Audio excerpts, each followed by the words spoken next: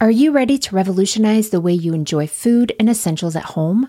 Introducing DashPass from DoorDash, your ultimate ticket to convenience and savings. With DashPass, you gain exclusive access to unlimited $0 delivery fees on eligible orders, along with members-only deals and discounts that will leave your wallet smiling. Whether you're craving the flavors of your favorite restaurants, need groceries from across town, or anything in between, DashPass ensures that everything you need is just a few clicks away, delivered right to your door. With DashPass, not only do you enjoy $0 delivery fees, but you'll also benefit from lower service fees on eligible orders, making it the most affordable way to satisfy your cravings and stock up on essentials from your local favorites. What I really love is how quickly DashPass pays for itself. On average, it takes just 2 orders, which makes it a no-brainer investment for your budget. And as if that weren't enough, DashPass grants you special access to exclusive promotions and menu items, adding an extra layer of excitement to your DoorDash experience. You get all this for only $9.99 a month, which is a small price to pay for unlimited convenience and savings. My family and I have had DoorDash for the past year or so, and while I make most meals at home, I don't know that I could mom without it. I used it twice just this past week while we were dealing with a stomach bug at home, and it was so nice to have and to be able to focus on getting better and not running all over town to pick everything up for everyone. Don't wait. Sign up for DashPass now and unlock a world of possibilities, all from the comfort of your home. DashPass from DoorDash, delivering joy, convenience, and savings straight to your doorstep. Get more from delivery for less with DashPass. $0 delivery fees and reduced service fees on eligible DoorDash orders. Sign up for DashPass today and get your first 30 days free if you're a new member. Subject to change. Terms apply. Open the door to $0 delivery fees and savings you can't get anywhere else. Sign up for DashPass today only on DoorDash and get your first 30 days free if you're a new member. Subject to change. Terms apply.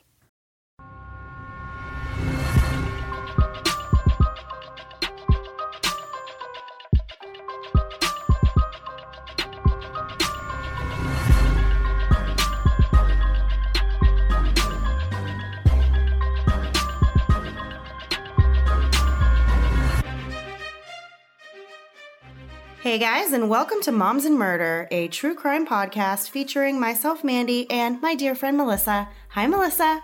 Hi, Mandy. How are you? I'm doing really good. Yeah, it's nice to see you 2 days in a row. Yeah. We're going to be recording this episode for the second time. The first time we did it, we had some complications, and we don't really know what exactly happened, but the audio sounded really, really terrible. And we're professionals. Yeah.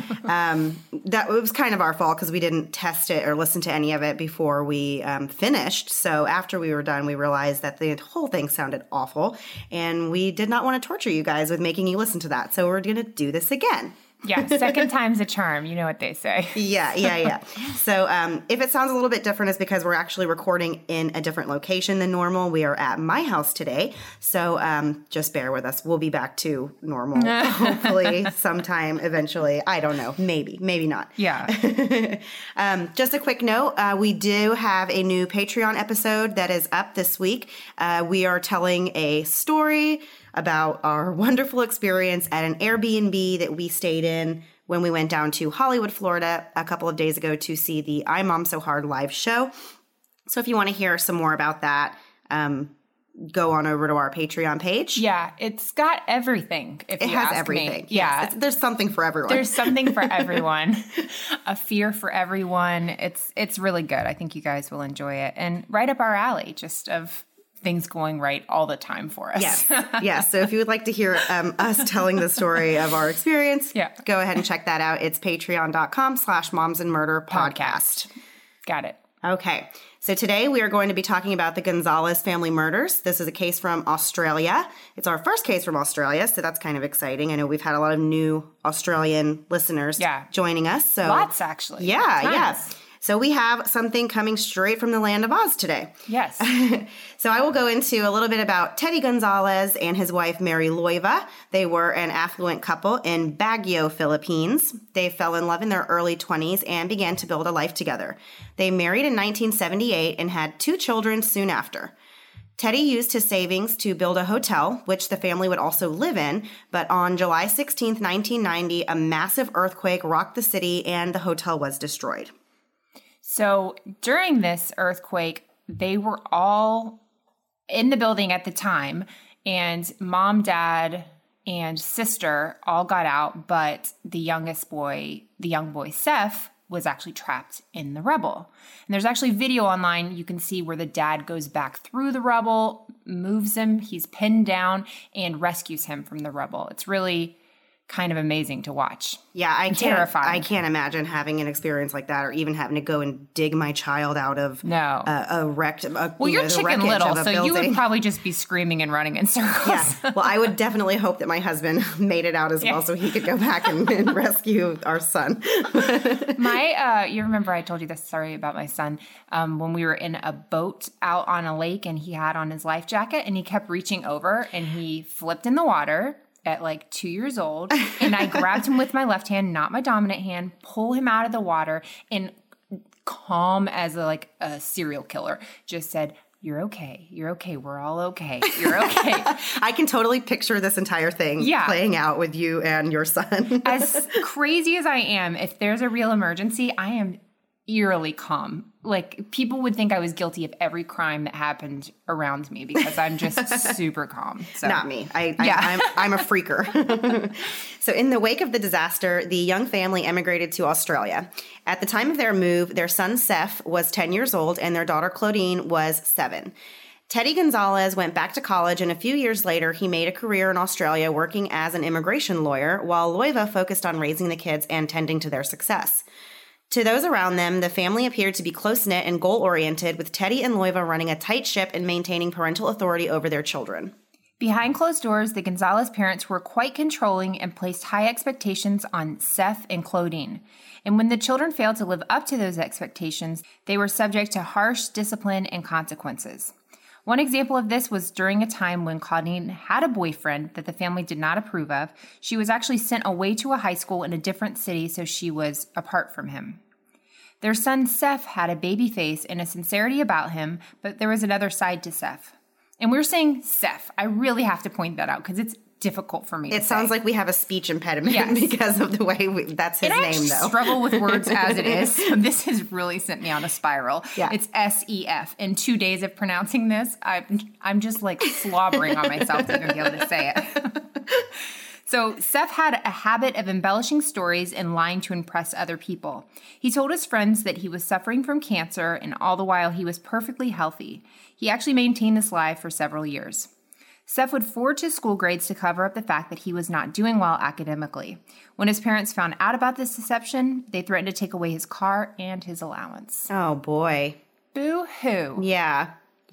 I mean, that's just me being jealous, like totally jealous. Yeah, we're super jealous because I didn't get an allowance. I actually got a job when I was 15 at a little ice cream shop and had to quickly learn that money doesn't grow on trees. And it's a really hard thing to realize. It really is. And, and then my parents were expecting me, if I wanted, because what I always wanted, like, I didn't want to shop at like Walmart, for my clothes and stuff. I didn't really have a choice because that's what you can afford when you work at an ice cream shop and you're 15. So, but I realized that you can't just go and spend like your whole paycheck on like designer clothes, like you think that you just can. Right. It's no big deal whenever you don't realize your parents are the ones paying for everything. Yeah. So, I'm just jealous that I didn't get like a hefty allowance and a nice car. Things continued to get worse for Seth, and when he was 20, he failed a course in medicine at the University of New South Wales and was on the verge of being expelled from a pre-law course at another university. His mother disapproved of his girlfriend at the time, but in the end, it wouldn't matter because she broke up with Seth and got back together with an ex-boyfriend. Was his name Seth? Because I would have done it just for convenience. That's terrible. I get the impression, though, that the Gonzalez parents didn't really just want the kids dating at all. They didn't seem happy with anyone that their kids were going to be dating, although they did seem like they wanted their kid, they had worked hard and they wanted their kids to kind of do the same thing and focus on your education and getting where you need to be in life before you start dabbling and dating and all that. So, that's just the impression I got from them. Yeah, they seem very goal-oriented and it worked really well from them. And you hear about that a lot of people who have immigrated to other countries, that their first generation especially are incredibly hard on their children because they've seen how to succeed and how much hard work it takes, and they don't want to just give things to their children a lot, but also relationships can deter you from your goals. Yeah, for sure. So all of these things that were going, quote unquote, wrong in Seth's life sent him into a spiral. In his eyes, the life that he had in front of him was dim, and he wanted to find a way to get out from under it. Knowing that his parents were wealthy and that he would have a large inheritance, he began to rationalize a disturbing idea. He was going to kill his parents, inherit their wealth, and just live happily ever after. That always happens. Yeah, that's exactly the way it usually works out. Yeah. Ask the Menendez brothers. They're not sitting in prison. Yeah, this case has a lot of kind of similarities between the Menendez brothers case. And it really does. Yeah. So Seth began researching methods of murder on the internet. I guess people still don't realize that you don't need to do that.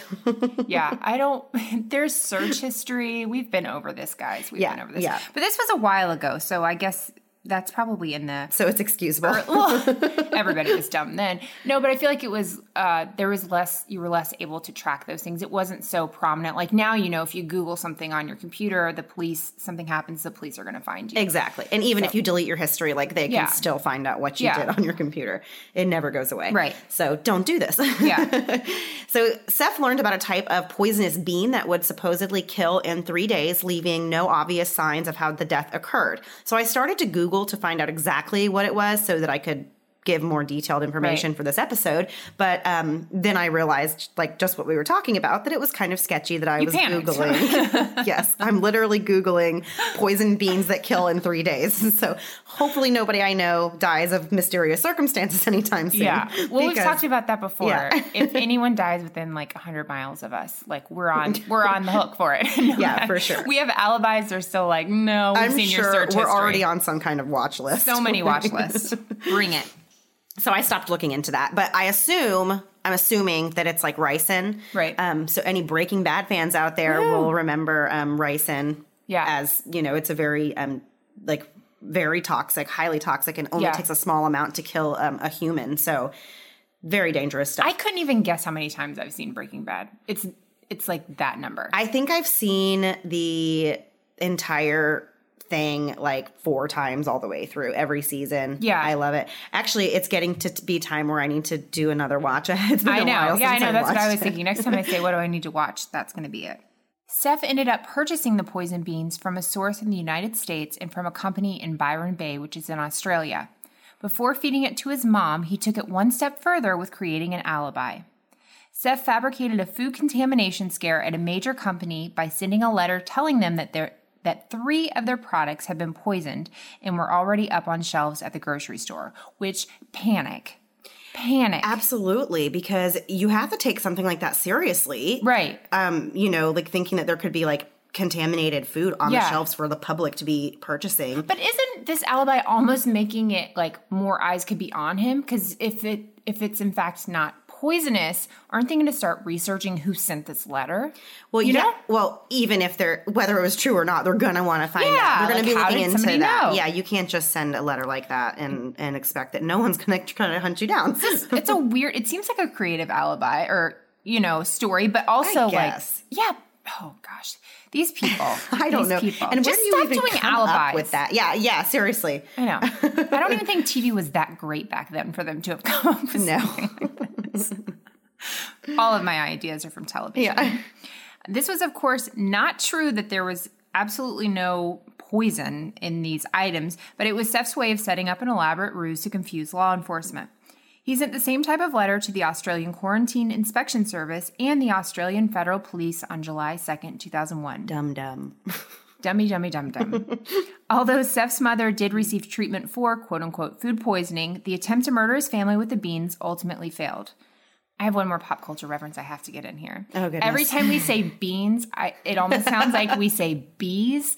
And my favorite Arrested Development, I love that show and you've never watched it, so you're not going to laugh about this, is one of the daughters says, I want to make a store with beads. And the brother says, bees? No, beads. And it like just goes back and forth because nobody can ever understand what you're saying. So I'd like to spell it. It's Beans.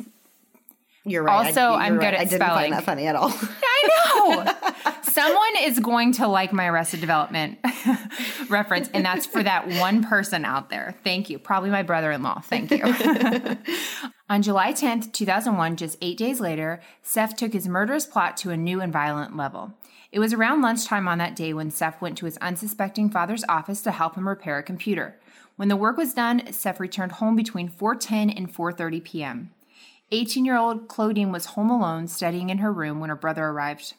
Before we start the next section, the details of this murder are pretty gruesome. So we're, of course, going to keep it as light as possible and we're not going to be graphic, but it is graphic. It is graphic content, so just fair warning. At approximately 4:30 p.m., Seth entered his sister's room with a baseball bat and 2 kitchen knives that he had taken from the knife block in the kitchen.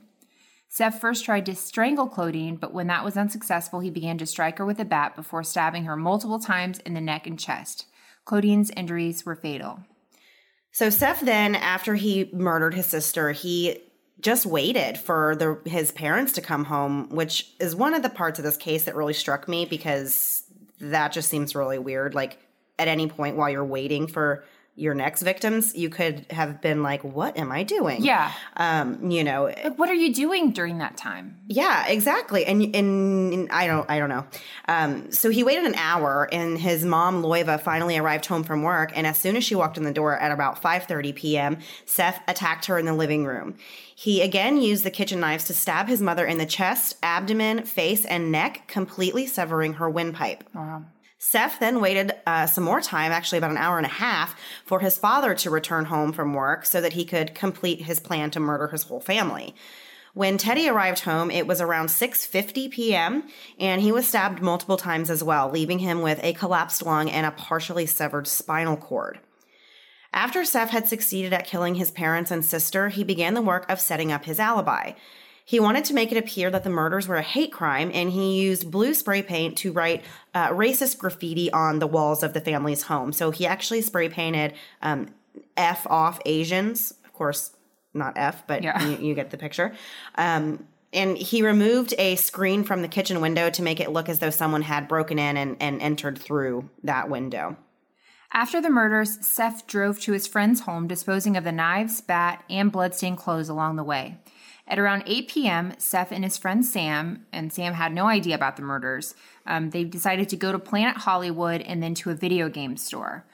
Super disturbing. Very disturbing. And this happens a lot where people try to establish an alibi and they are going off to a public place doing like these fun activities. It's very weird. And it's just, it's like these people are monsters. Like, how can you have absolutely no emotion or any kind of guilt feeling? And I just can't even, I really can't fathom it. Honestly, I can't. How weird is it to be the friend? Because you have to think back about that day and think, what was different? Was there anything different?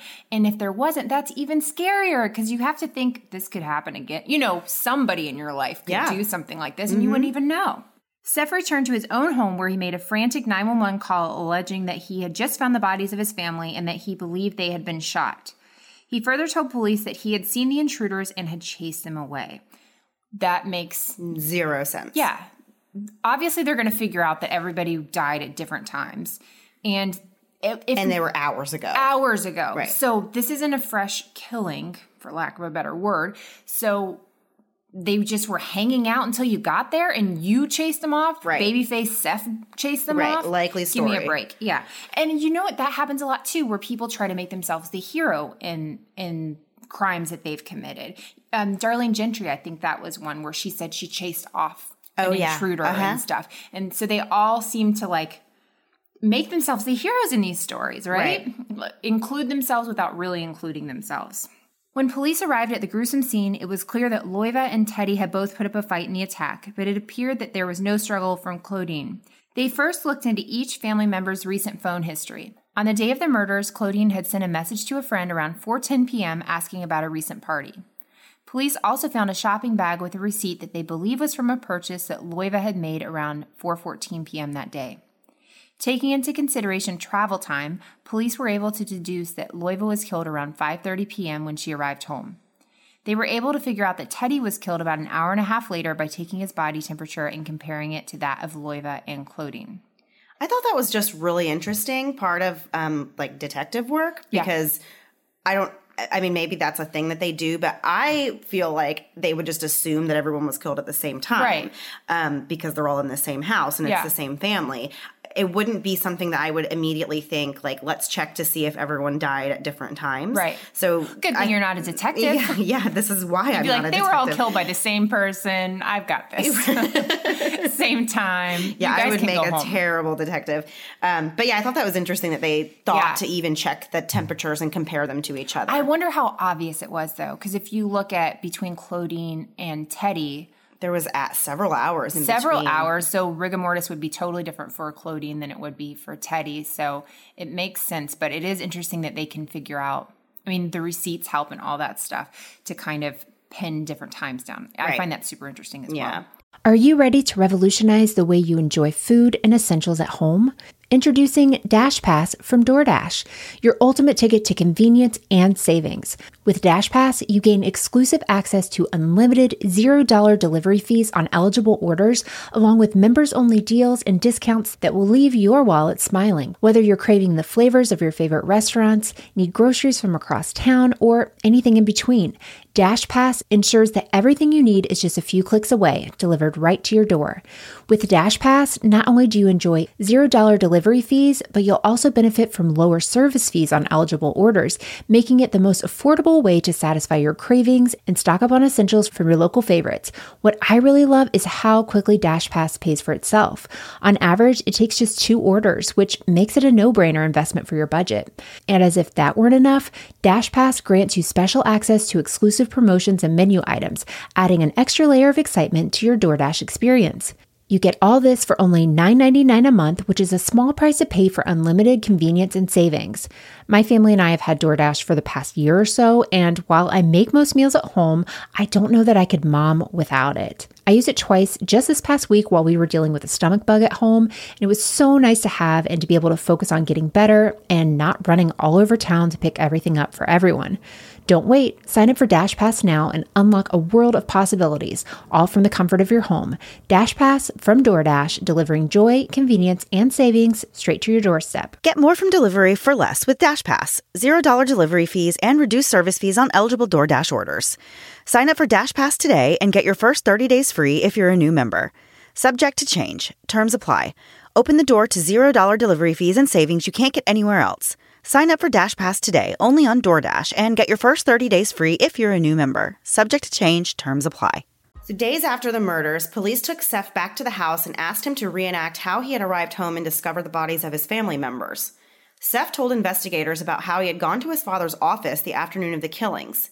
He said that when he arrived home, it was raining and he pulled into the carport alongside the house. He said that he sat in his car talking on the phone to a friend until about 6 p.m. And when he called his home phone, which I don't really know why he did that, wouldn't make any sense. Just go inside, you're there. Yeah, exactly. So he says that he called his home phone, I guess because it was raining. This is his story. He didn't want to get out of the car. And nobody answered the phone. So then he just drove off without even going inside. This is what he's telling the police. This is his story. So Seth said that after that, he just went to pick up his friend, and the two of them had dinner in the city before he returned home at around 11:30 p.m. and discovered the bodies. So the detectives also interviewed Seth's aunt, Luna, who was Loiva's sister, and she told them that she had gone to the Gonzalez home at around 6 p.m. that night, but there was no sign that anyone was home, and she left. She later changed her story slightly and told police that when she had gone over that night, she had seen Seth's car parked in the driveway and thought she had seen someone moving inside the house. Detectives also noted that Teddy's wallet, which was full of cash, was still in the home with his body.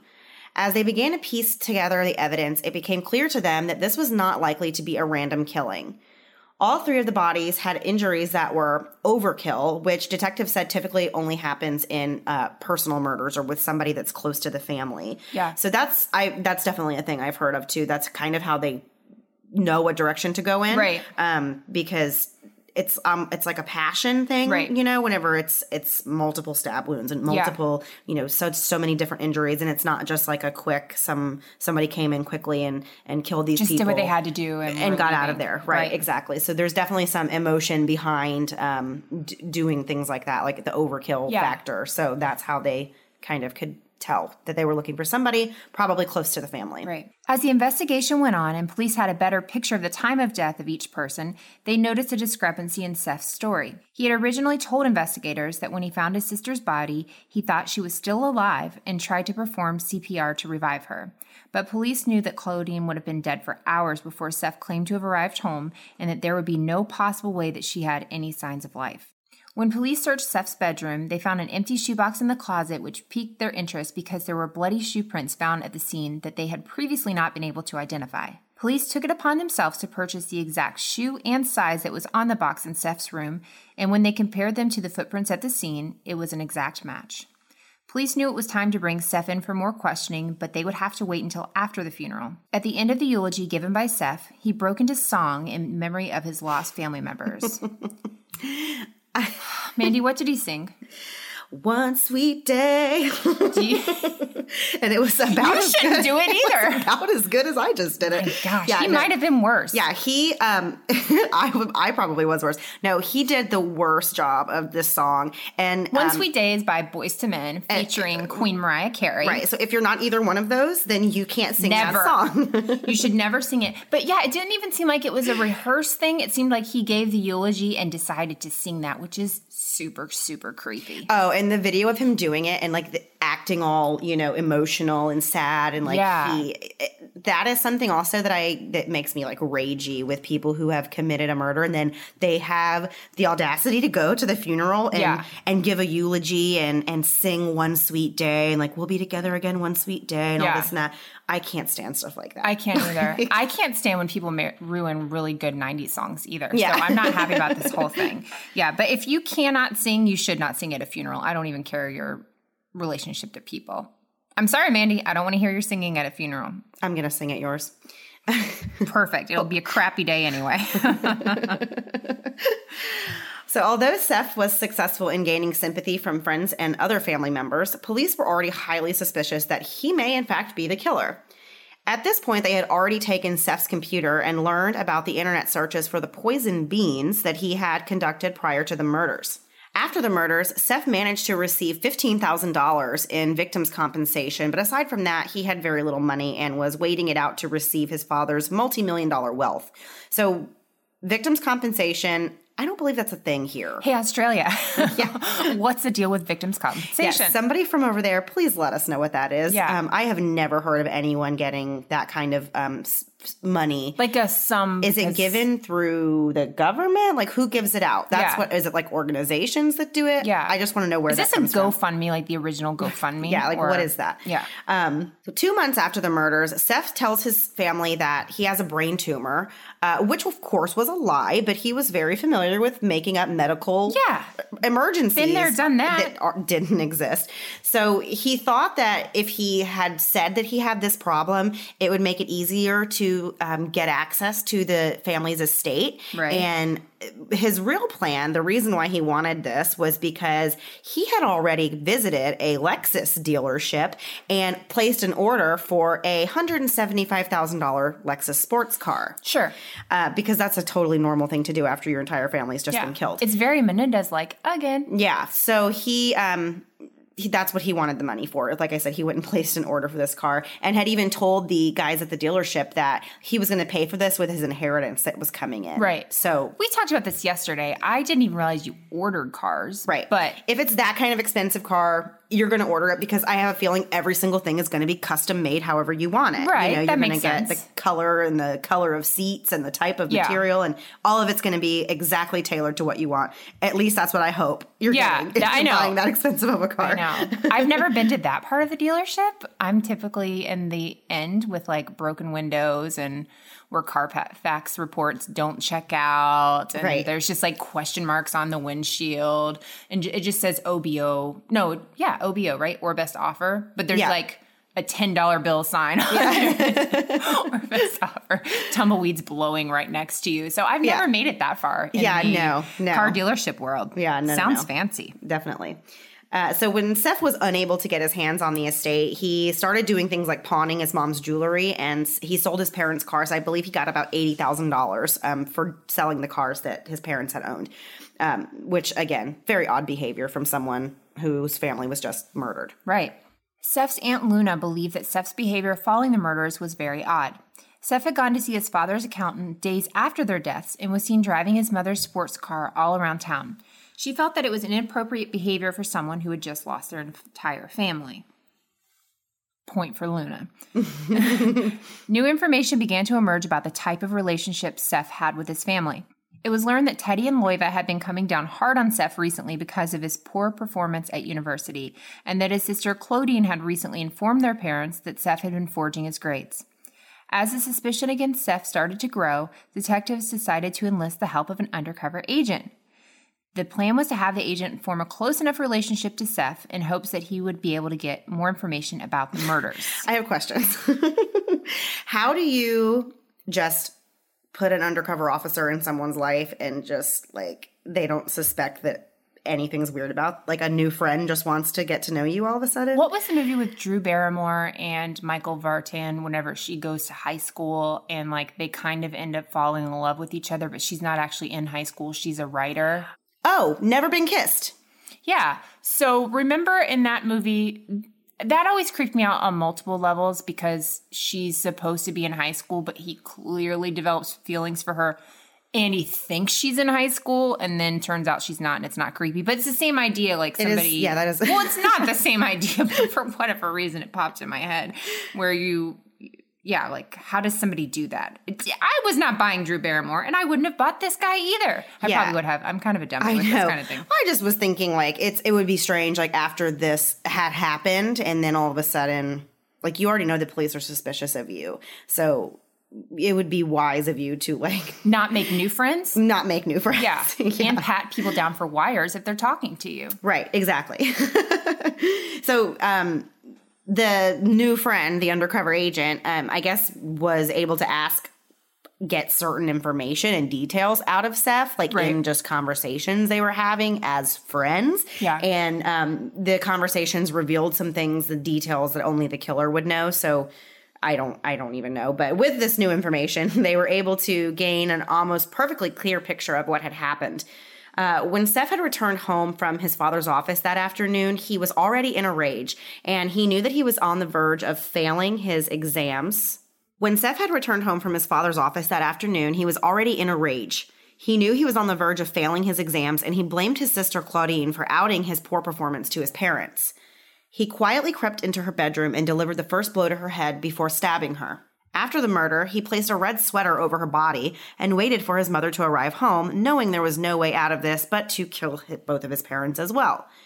Or hear me out. Yeah. Just stop what you're doing, go to prison, and feel bad about it. Yeah. But don't kill only anyone kill else. one person. Yeah. So he dressed himself in his father's jacket and put on a pair of gloves to keep the blood off of himself. When he heard his mother pull into the garage, he made his move and attacked her from behind as she entered the home. He slit her throat and then dumped the contents of her purse beside her body in another attempt to confuse the police. It was just after he had killed his mother that his aunt had pulled up to the home and rang the bell. He quietly hid until she left and waited for his father to get home. At around 7 p.m., Teddy arrived at the home carrying his briefcase.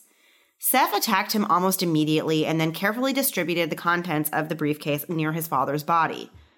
Seth then took a shower and spray painted the racist graffiti on the walls before leaving the home. It's so weird to me that he, like, just showered and just took his sweet time. Like, you know, his whole family is dead in the house with him, and he's just going about it, like, totally normal. Well, I don't understand, and we've talked about this kind of thing before, using weapons that are found in the home. Typically, if somebody's coming in to kill people and paint racist graffiti, they bring their own spray paint, but they don't bring their own knives. Right, and the police aren't going to notice there's knives missing from the knife block and immediately be like, well, those are obviously the murder weapons. Right. It doesn't make any sense. It's not thought out. But he had hours in between each killing to, like, think about the details. Again, we don't want them planning these things well, anything like that. We're just saying he's a dum-dum. Yeah, just going with all the themes of dummies. Police informed Seth that they were able to disprove his alibi, at which point Seth changed his story again, and he told police that he was at a brothel at the time of the murders. He paid a taxi driver $50 to tell the police that he was given a ride to another city.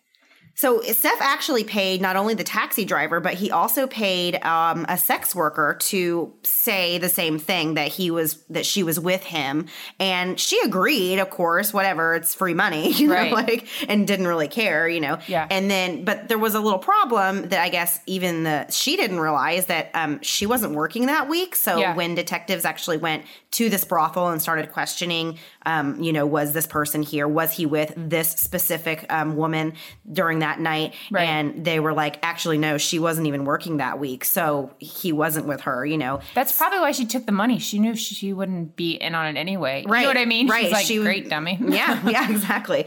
So, and then the poor taxi driver, of course, he just didn't have a clue that this was because Seth was hiding the fact that he had murdered his family. He was assuming that he didn't want like his girlfriend or something to know that he was going to a brothel. So he was saying like, oh, just tell, if anyone asks if you saw me, just say that you took me here to this place instead. Right. So, but this is just Seth setting up all of these smoke screens and setting up all of this confusion for the police. And it's just another thing that I've said before that really irritates me, because I wouldn't have any patience for that as detectives or investigator looking into stuff. I would be so irritated with somebody for sending me all these different directions and giving me all these things to like look into. And you know what concerns me? As much as we get frustrated and irritated about all these things, we are moms and we are home with children all the time. And nothing is more frustrating than children. So maybe just we can't take any more on top of what we deal with. Maybe we wouldn't be good investigators. When we don't have small children. When we don't have small children around. At this time, Seth was already under heavy surveillance while the police tried to obtain solid proof that Seth had killed his family. News reporters began approaching Seth for his story, and at first he demanded a large payment to tell it. Go figure. But one reporter convinced him to talk about it for free after assuring him that selling a story would make him appear greedy. No, he's not greedy at all. Why am I not surprised that he was like demanding a large sum of money for telling his story? Yeah. Like, just so well, like ridiculous. We learned on Dateline, you don't get jack from them. No. I don't know how it works in Australia, but no, you go on Dateline because you want your story on Dateline. You don't go because they're paying you. Or you want to talk to Josh Makowitz. That's about it. That would be my motivation. There you go. Seth then creates another lie and claims that he was also attacked and warned not to speak to media again or he would suffer the consequences. Who's threatening him? Who's threatening? Who is it? Who is it? Give us names. I don't buy it. Yeah, me either. But just, we've talked about this before, but you look at somebody like Casey Anthony, who kept her crazy story about Zanny the nanny, but she never changed it until they got into the trial and those theories. But this guy changed it so many times, and it seems like the second you change your story, you're not as credible. Right. So it almost seems like you'd make more sense to just stick with that first one. And if they can't totally disprove it, they can't prove it either. So, you know, you could be okay. So police had had enough of Seth's deception and moved on to arrest him. After 11 months of intense investigation, Seth was finally charged with the murders at the grand old age of 21. That's not great. No, no. I haven't accomplished that much in my life, but I have managed to stay out of prison for murder. Congratulations. At 21. Yeah. Congratulations. Only time will tell. Yeah. There is still a lot of life left in you. So Seth eventually launched a claim on his parents' estate to fund his defense. He thought he was going to get his hands on his dad's millions so that he could fund his defense for their murders. His dad. Yeah. Just outrageous. Okay, this is like typical 21-year-old don't know how anything works. I feel like unless you're a listener that's 21, in which case you're very bright. Thank you for listening. No, but this is the same dad who like pulled him out of the rubble and saved his life. It's really and that upsetting. Makes it so much more sad. It really is, because man, he sacrificed his life for him and then he turned around and killed his dad just out of greed. Yeah, like he would have inherited that money eventually. He didn't want to wait. Yeah. He needed that $175,000 Lexus away. Let's play this all the way through. Best case scenario, you get that money in, your whole family's dead. Worst case scenario, you go to prison forever and everybody's still dead. And you don't get the money. And you don't get the money. Ever. Way worse. Right. Way worse. Just wait it out. I've been watching 60 Days In on Lifetime or We or one of those about prison. And let me tell you, any bad thoughts I've ever had about committing crimes, which I don't really have, I'm staying out of there. 60 Days In, a new reality show? It's a new reality show. It's about people who volunteer to go into jail for reasons that never make sense. Like, I had a family member that's incarcerated. I wanted to see what it's like. Oh, well, go sure. ask them. Sit down and ask them questions. Sure. It's really pretty interesting, but it's terrifying. I mean, I knew it was terrifying, but if you watch this, you're like, oh, you're going to get shanked. But have you ever heard of anyone talking about their experience in prison and making it seem like something that you want to try? I mean, as soon as no. I found out they didn't have AC, I'm out. Oh, yeah. And I don't know, like we talked about that in a previous episode. I think it was Anthony Curcio. Yeah. And it just never occurred to me there was no AC in prison, but it makes sense, I guess. Or if like in Arizona or anywhere where it's like desert and hot. And I don't think I could. Yeah. I couldn't get down with that. And Florida's a death penalty state, so I'm out. You just put yourself on death row? So yeah. I'm good. Just take me out right now. So, of course, this claim on the estate that he was trying to get a hold of his parents' money, they denied that. Of course they did. They didn't hand over money for him in jail to use for whatever. And his trial began in April of 2004. So Seth's defense was extremely weak, and there was a lot of evidence against him. And during the trial, the jury was taken to the home where the murders had taken place, and one juror noticed a rare and poisonous plant growing in the backyard. This is presumably where Seth has either tried to hide or maybe intentionally planted or just discarded these poison beans. Do you remember the finale on Breaking Bad? One of them, spoiler alert, and they do a zoom out from the plant in the backyard. That's like a really big scene, and you realize that he had been growing it in his yard, and that's how all this Yes, I poisonous do stuff. remember that. That's what this reminded me of when you were explaining it. Yeah. So great job painting a visual picture for me. Yes.